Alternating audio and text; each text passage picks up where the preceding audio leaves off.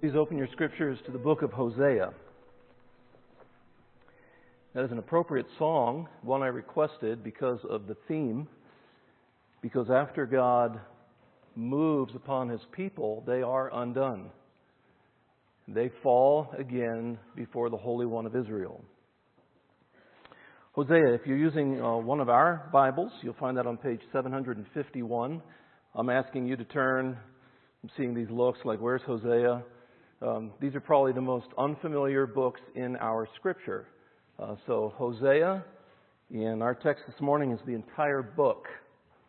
And so Ethan has put a timer up here on the screen that counts backwards.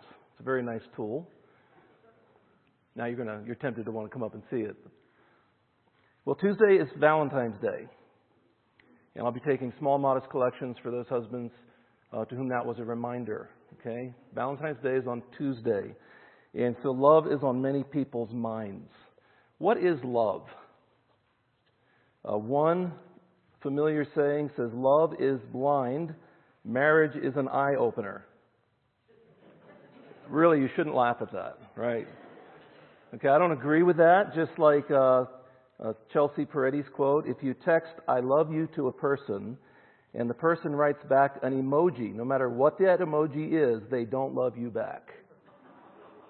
Right? I don't agree with that either, because I do send little heart emojis to my wife. Love doesn't have to be blind, so take Will Ferrell's advice, who says, before you marry a person, you should first make them use a computer with slow internet service to see who they really are. Right? Well, there are several things that work against us this morning outside of poor definitions of love. And one of those is our culture. Our culture's customs and understandings and love and what marriage is it's going to work against the context of the minor prophets. Especially, it's going to work against the context of Hosea, which is framed around a marriage. The fact that we turn to the Old Testament, there are some people that have a default setting in their minds that the Old cannot possibly be better than the New. And so we're already turning back to a section of Scripture that is typically a lot more unfamiliar to us. I want to remind us what the Apostle Paul writes in 2 Timothy 3. All Scripture is breathed out by God and is profitable. That includes the Song of Solomon. That includes Leviticus. That includes the minor prophets. And Paul also writes in Romans 15:4, for whatever was written in former days, he's referring to the Old Testament, was written for our instruction. The fact that these are called minor is curious. And so if you were to go to the table of contents in your Bible, from Isaiah to Malachi, those are all called prophets. Some are called major and some are called minor. From Isaiah all the way up until right before Hosea are major prophets. That simply means they're longer writings, not more important. Minor prophets are typically shorter writings, not less important.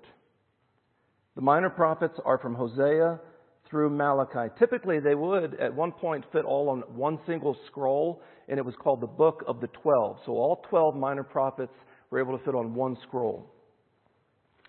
And the fact that these are overview sermons. There's one sermon basically per book. And that'll be a challenge, and that is a departure from how we typically preach here at Highlands, where we take a small section of Scripture and we preach it expositorily. The overview sermon will still be, in a sense, expository preaching, as the text will govern the theme of the sermon, but we're taking a much larger scope of Scripture. Here's the common theme: sin, judgment, mercy, and hope. Sin, judgment, mercy, and hope. This is our theme this morning. God loves with loyal and unfailing love. God loves with loyal and unfailing love. So let's begin with context. Look at verse 1 of Hosea. The word of the Lord that came to Hosea, son of Beeri, during the reigns of Uzziah, Jotham, Ahaz, and Hezekiah, kings of Judah, and during the reign of Jeroboam, son of Jehoash, king of Israel. There's your historical context. The author, Hosea, also referred to as Hoshea, or Joshua, or, New Testament, Jesus. The name means salvation.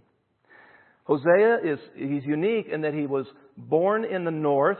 Okay, this is after the time of Solomon's reign. The kingdom is divided. You have a northern kingdom and a southern kingdom. You have Israel, you have Judah.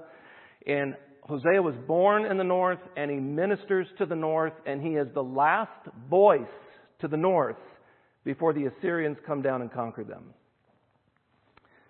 Hosea is a contemporary of Isaiah, and this is a very interesting point. If you trace the historical development in Kings, during which time Hosea is ministering, he's ministering to a country that is economically prosperous. And the danger right away to America and to our congregation and to the churches in our country are the dangers and the pitfalls when things are going very well.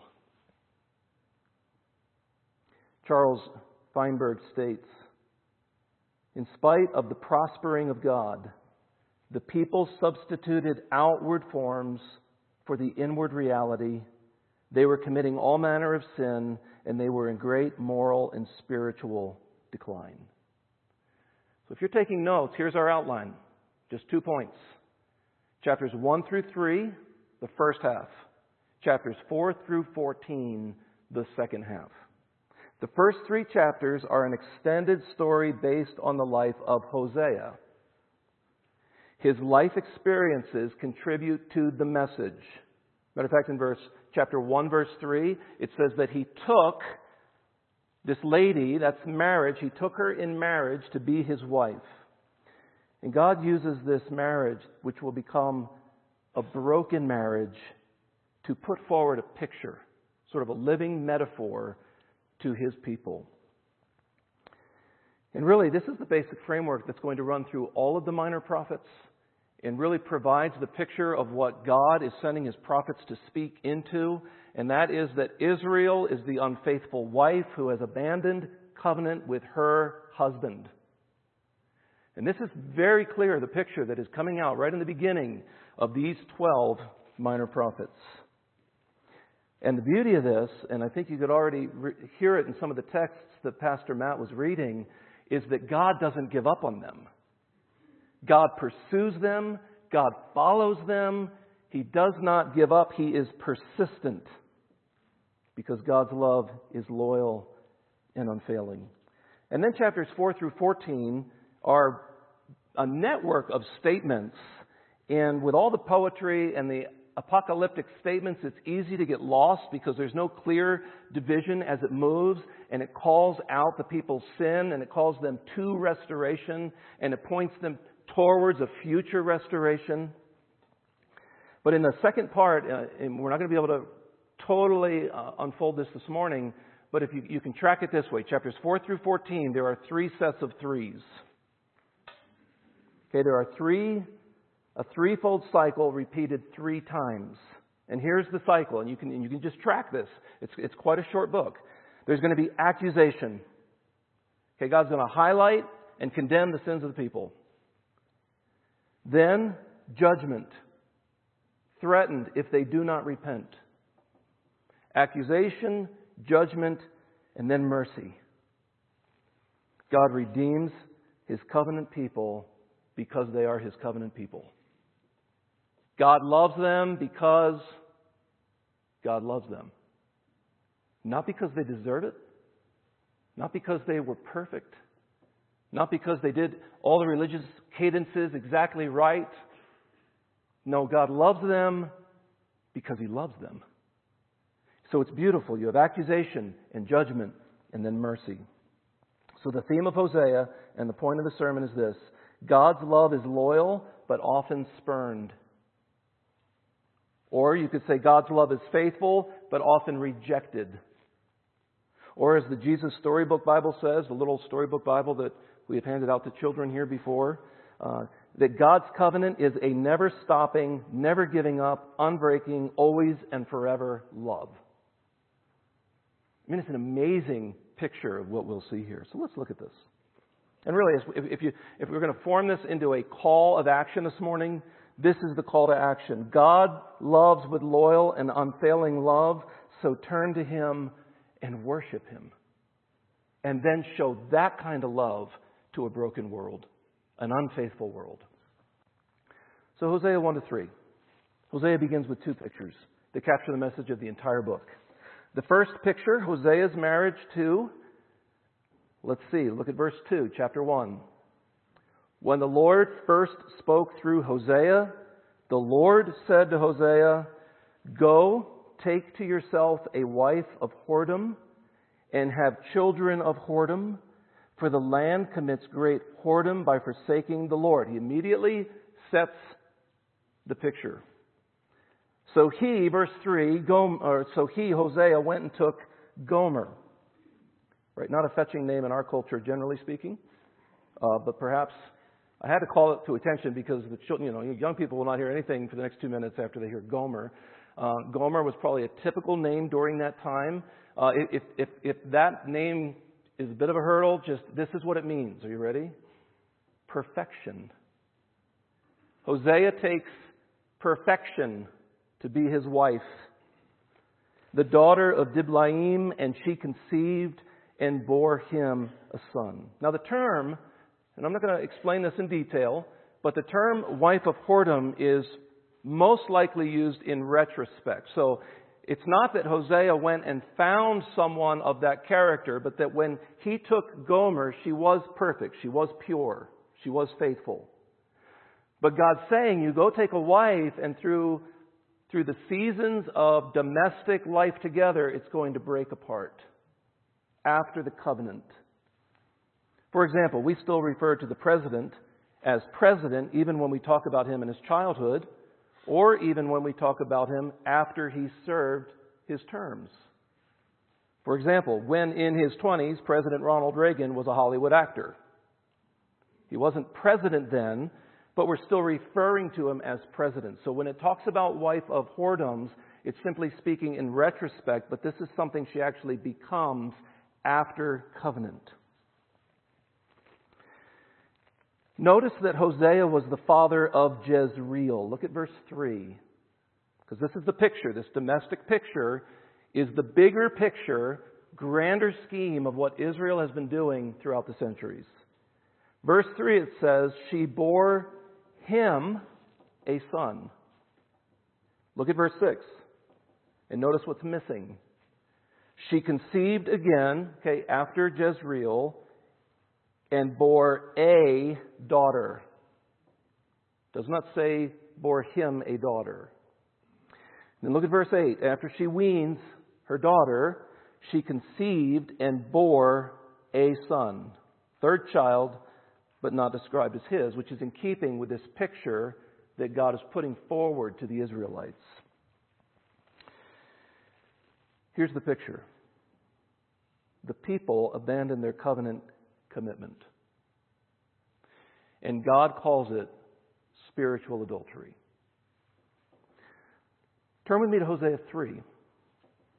Because here's this picture. Remember, the first section, chapters 1-3, is this domestic illustration of what is happening nationwide. Hosea 3, verse 1. And the Lord said to me, go again, love a woman who is loved by another man. See, go again. This is after the covenant relationship of marriage. Now go back to her. Love a woman who is loved by another man and is an adulteress, even as the Lord loves the children of Israel. Don't just let that slip by. I want to show you how I love. You're going to go back and you're going to take a woman who has been unfaithful, and she's actually now living with another man, or she is another man's. And you're going to capture her back in loving loyalty. That's how the Lord loves. Verse 1. So, even as the Lord loves the children of Israel, though they turn to other gods and love cakes of raisins. perhaps part of a cult feast or an initiation rite, or simply celebratory among false religion. Look at verse 2. Look at what he has to do. He doesn't just go back, he has to purchase her. So I bought her for 15 shekels of silver and a homer of lethek of barley. And I said to her, he purchased her. He is compelling her against her will, but he buys her, just as any other man would buy her.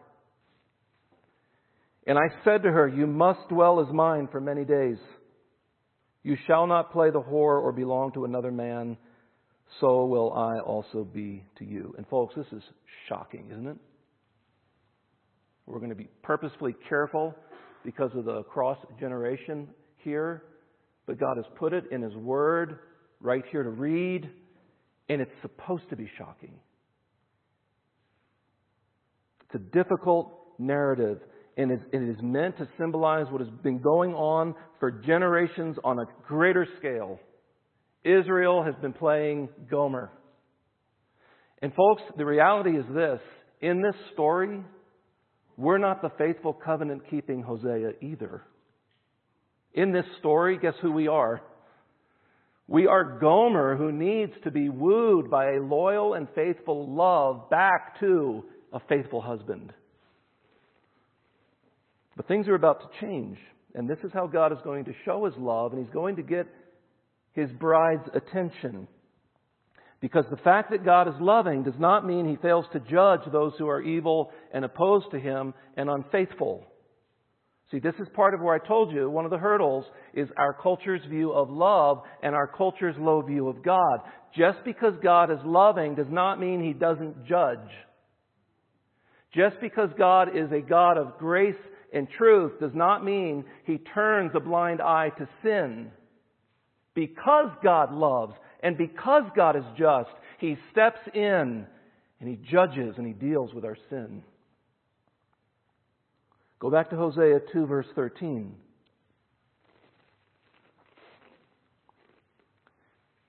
God says this in Hosea 2 verse 13.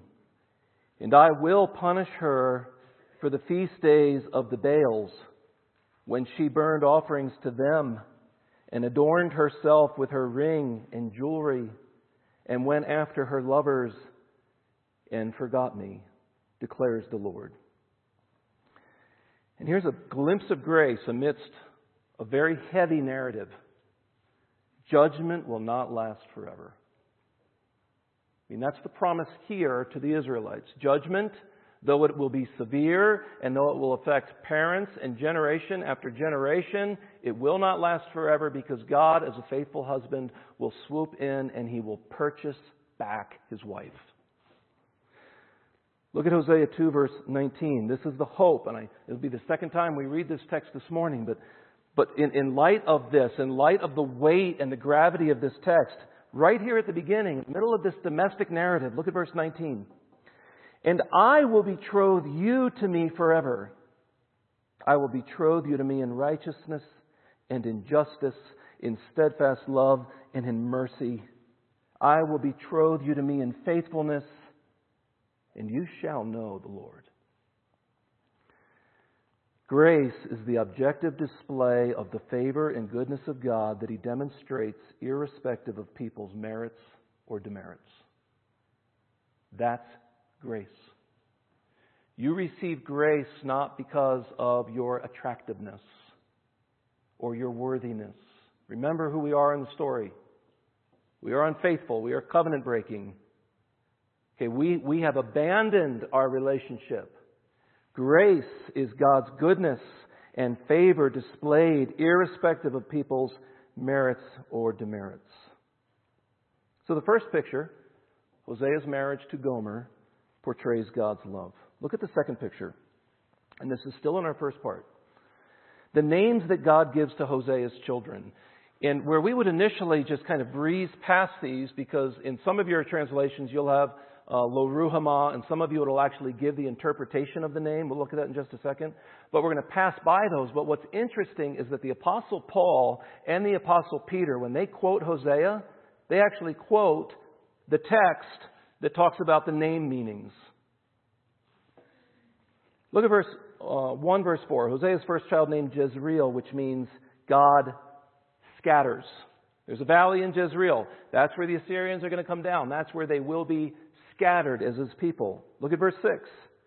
Gomer's daughter is named Lo-ruhamah, which means not loved, or, and there's a close definition, either not loved or no mercy.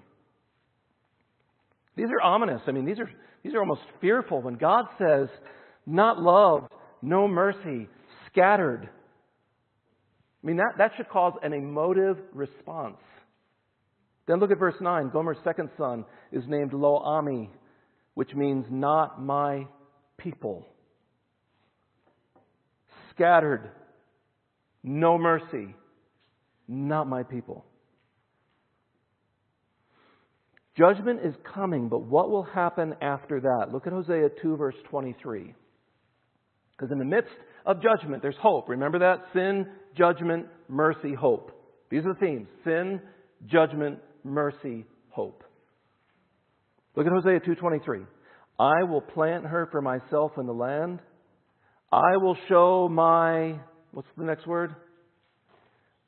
I will show my love to the one I called, not my loved one.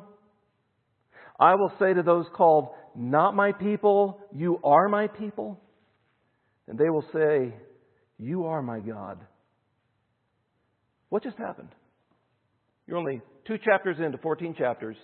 You're in the midst of this, if you would call it a domestic nightmare. And God reverses the meaning of the names. Right there, right at the beginning. So you have sin, judgment, mercy, and hope. Right there. So the one I said, not my people, I'm going to call you my people. God's love is unfailing. It is loyal. So look at Hosea 3 verse 5. I mean, who will receive this mercy, this reconciliation? Hosea 3:5 says, it will be those who, quote, afterward the children of Israel. After what? Sin, judgment. Afterward, the children of Israel shall return and seek the Lord their God and David their king, and they shall come in fear to the Lord and to His goodness in the latter days. This is a fascinating verse because it mentions David. But Hosea is prophesying 200 years after the life of King David. So Hosea is looking to another David, a better David. Someone in the line of this Davidic king who is the Messiah. Listen to what Paul says when Paul quotes Hosea 2:23. Here's the reference, Romans 9:25. When Paul explains in Romans that Gentiles as well as Jews would know salvation through Christ, they would become His people who were not. Paul says in Romans 9:25, as indeed he says in Hosea, quote, those who were not my people I will call my people, and her who was not beloved I will call beloved. Now this affects most of us in here because now he's not just talking about God scattering and calling His covenant people not His people. He's actually opening up, if you would, the gates or breaking down that middle wall of partition. And now He is inviting not just Israelites, but Gentiles to be called His children. This is an amazing story about a faithful God who calls people back to Him in spite of their unfaithfulness. Isn't that good news? And folks, we need to hear this morning. God is going to faithfully call you and me back because His love is loyal and faithful, even though we are unfaithful. Now, as we survey the rest of Hosea, chapter 4 through 14, we're going to see how God's love would be displayed to such a wayward bride. So the second part of Hosea, 4 through 14, there are 3 specific themes. Sin, repentance, restoration. Okay, I've given you a lot of little sets, a lot of mini outlines, but just track here from 4 through 14. You're going to see this cycle: sin, repentance, restoration. First, in this section, we see the sin of God's people. Look at Hosea 4, verse 1 and 2. And I want you to know this before we read this text. Sin challenges God's love. Okay?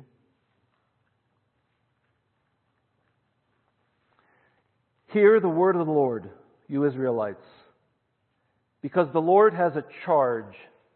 He has a lawsuit to bring against you. Right? Sin isn't what we just typically treat it as an oversight or an oops. He is bringing them into His courtroom. And Yahweh says, I have a charge against you. Here's the Almighty Judge, the Holy One, and He says, I have a charge to bring against you who live in the land. Look at what He says. There is no faithfulness, no love, no acknowledgement of God in the land. There is only cursing, lying, and murder, stealing and adultery. They break all bounds, and bloodshed follows bloodshed. Notice how many infractions there are here to the Decalogue, the Ten Commandments. I mean, He is just systematically undoing them based on the overview of the law. Hosea does not use mild terms to talk about sin. Notice the three kind of general categories. There is no faithfulness. What is he saying? When he looks at the northern land of Israel, he looks down and he sees the actions and the attitudes of the people, and he says there's no trustworthiness, there is no reliability, there is no dependability. And he says there's no love. This is that word that you're going to see keep coming up. The loyal, faithful love of God is absent among His people, who were supposed to be missionaries. They were supposed to be, as a nation, a light to the world. But there's no love. And then no acknowledgement of God. Disobeying the Lord is not the minor, inconsequential thing we often pretend it is. When we allow a low view of God, and our culture has not just allowed it, they have promoted it and marketed it. And when we allow a low view of God, you know what follows? A very low view of sin. And all of a sudden, the terms repentance and judgment become offensive, even to those who gather in God's church in His name. And that's because we have slowly allowed the world's ideas of who this God is to seep in and affect who we are. A low view of God and the resulting whoring after sin is not just the way it is, it's spiritual adultery. And God calls us back. In His love, He calls us back. Remember what Hosea had to do. He had to go and he had to purchase his wife back as a prostitute, just to get her back in his dwelling. And folks, this ought to help us have a higher view of God's holiness and a much more accurate view of the exceeding sinfulness of sin. That's why Hosea 4:6. Look at Hosea 4:6. My people are destroyed for lack of knowledge. It's not that they didn't know Yahweh, but they didn't have an accurate knowledge, an understanding that affected their actions. Look at Hosea 6, verses 6 to 7. And here God is going to put it back internally into their hearts. He's going to remove just external religion. And He says this in Hosea 6, verse 6. For I desire steadfast love and not sacrifice. Right? Stop burning the sacrifices if your heart is not connected to it. Or he might say this. I desire steadfast love and not regular giving in the church offering. Does he desire the latter? Yes. But it doesn't mean anything if your heart's not connected. I desire steadfast love rather than all your standards. I desire steadfast love. I mean, just fill in the blank. And the knowledge of God rather than burnt offerings. But like Adam, they transgressed the covenant. And they dealt faithlessly with me. See, so it's not really about Hosea and Gomer. It's about who? God's people and God. So external religion apart from the heart never pleases God. God first desires love, not sacrifice. He desires a true knowledge of Him rather than external religion. And really, isn't this why we seek after sin? Isn't this why even when we gather to worship a holy God, so often we're fixated on ourselves? Isn't the reason that we follow hard after sin is because we're not satisfied in God really? That the reason we can get so upset about things that touch this life is because I have failed to find true, deep satisfaction in Jesus Christ. As Paul says, in Christ are hidden all the treasures of wisdom and knowledge. I say this in order that no one may delude you with plausible arguments. And when we are satisfied in God, and when Jesus Christ is our true treasure and our delight, not just on a Sunday morning, but our delight on a Tuesday afternoon and a Thursday morning, we will radiate that love to a lost and broken and unfaithful world. You see, the Israelites did not see any obligation. They didn't have that covenant knowledge operating and affecting their actions. Because of relationship, there's obligation. How many of you have driven past someone on the highway who was changing a tire and it looked like they were having difficulty? How many of you have done that? Let's just take a breath here from the heaviness of this. Okay, how many of you have actually done that? Like, oh, look, they can't get the jack under. No, not that you're laughing. How many of you stopped and, how many of you stopped and helped? Okay, some of you. Well done. How many of you have ever driven by someone even though it looked like they're struggling? Right? I know you were doing 70 on the interstate and by the time you pulled over you were 2 miles ahead. Right? And it wasn't safe. Are you obligated to help a stranger jack up their car? Are you obligated? A stranger? Not necessarily. We're going to say typically no, right? There might be a responsibility as us as believers or whatever if it's a dangerous situation. Okay, let me ask, Valentine's Day is coming up Tuesday. Okay, men, if you were to drive by C470 and you can see your car off the side of your other car, her car off the side of the road, and your wife is struggling to jack up that car, and you just drive by, right? Me, right? And I think you should raise your hand. How many of you have ever done that? Right? And the reason I can say that is because no one, why? Relationship obligates you to certain responsibilities, right? And the Israelites had a relationship which obligated them to obey. You and I have a relationship. I mean, we have family relationships, we have church relationships, but I'm primarily talking about this vertical relationship between us and God. And because of at that relationship, we are obligated to obey. Listen to what Jesus says. You are my friends if you do whatever I command you. Obedience because of relationship. Look at Hosea 10. Actually, go to Hosea 5, verse 15 first. See, the Israelites did not acknowledge obligation. Let's use that word.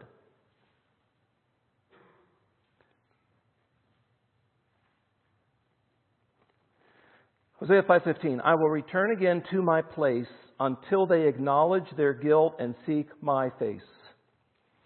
And in their distress, right, judgment, and in their distress, earnestly seek me. Acknowledge God and sin rightly. That's really the first big point of the second section, chapters 4 through 14. Acknowledge God rightly for who He is and acknowledge sin rightly for what it is. I will return again to my place. Okay, there's this intended pulling away and a scattering of His people until they acknowledge their guilt and seek my face, and in their distress earnestly seek me. Now go to Hosea 10 and look at verse 13. So why acknowledge God and sin rightly? Because both have consequences. Hosea 10 verse 13. You have plowed iniquity. You have reaped injustice. You have eaten the fruit of lies because you have trusted in your own way and in the multitude of your warriors. Therefore the tumult of war shall rise among your people, and all your fortresses shall be destroyed. Discipline is actually a glimpse of God's grace too. Discipline and judgment and the word distress is intended to bring us back to Him. This is what the writer of Hebrews says. For the moment, all discipline seems painful rather than pleasant, but later it yields the peaceable fruit of righteousness to those who have been trained by it. Therefore, lift up your drooping hands and strengthen your weak knees and make straight paths for your feet so that what is lame may not be put out of joint, but rather be healed. Strive for peace with everyone and for the holiness without which no one will see the Lord. Again, that sounds a lot like acknowledge your guilt and earnestly seek God. And after distress is designed to do that. So not only acknowledge God and sin rightly, but secondly, return or repent. If sin is the problem and sin brings judgment, and that judgment is distress, then what's the way back to God? And really, we just kind of defined the word repent, didn't we? If you're following hard after your way, your sin, unfaithfulness, covenant breaking, He removes Himself, you're removing yourself. What is the way back? And the way back is the very message of what Jesus comes preaching in Mark 1:15. Repent, turn, and believe. Look at Hosea 6 verse 1. Hosea says we return through repentance. And this is where we find mercy amid judgment. Look at Hosea 6 verse 1. Come, let us return to the Lord, for He has torn us that He may heal us. He has struck us down, and He will bind us up. Turn to the last chapter, Hosea 14. He's going to use the same word. He's going to use the word return. Hosea 14, 1 through 3. Return, O Israel, to the Lord your God. Your sins have been your downfall. Take words with you and return to the Lord. Right? Take words with you. Confession of sins.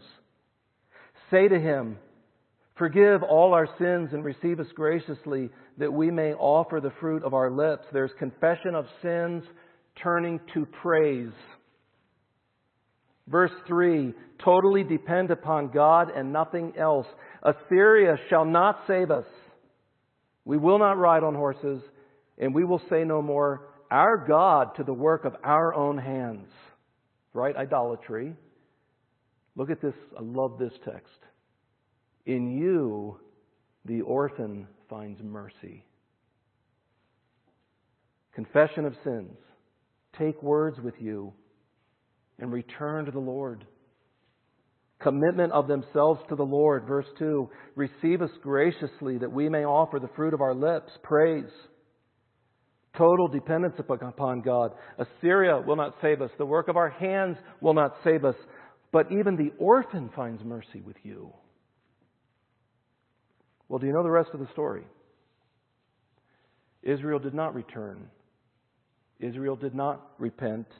And the Assyrian Empire did come down and destroyed the kingdom of Israel a few years after Hosea's ministry. And in distress, they would again know their God. So finally, let us set our affections on this, the hope of restoration. We acknowledge God and sin rightly. We return, and we have hope in final restoration. Look at Hosea 13:14. I will ransom them from the power of the grave. I will redeem them from death. Where, O death, are your plagues? Where, O grave, is your destruction? Does that sound familiar?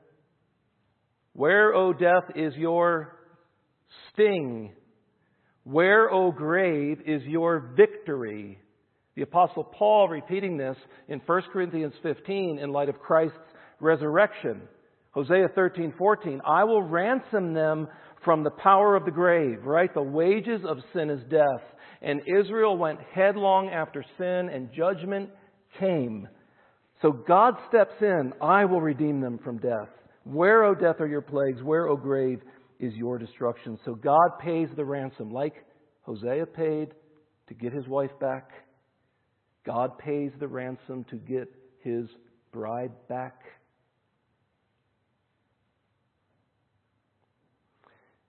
Matthew, in Matthew 2:15, quotes from Hosea 11:1, where he says, "Out of Egypt I called my son." This time not referring to Israel in the Exodus, this time referring to the Messiah, a king greater than David, who would also come out of Egypt to deliver, to become the Passover for his people. And Jesus' mission is clear: to seek and to save the lost. I'm going to close by reading Peter's quote of Hosea, 1 Peter chapter 2. Just listen to what Peter says. "But you are a chosen race, a royal priesthood, a holy nation, a people for his own possession, that you may proclaim the excellencies of him who called you out of darkness into his marvelous light." And now he quotes Hosea 2:23 in 1 Peter 2:10. "Once you were not a people, but now you are God's people. Once you had not received mercy, but now you have received mercy."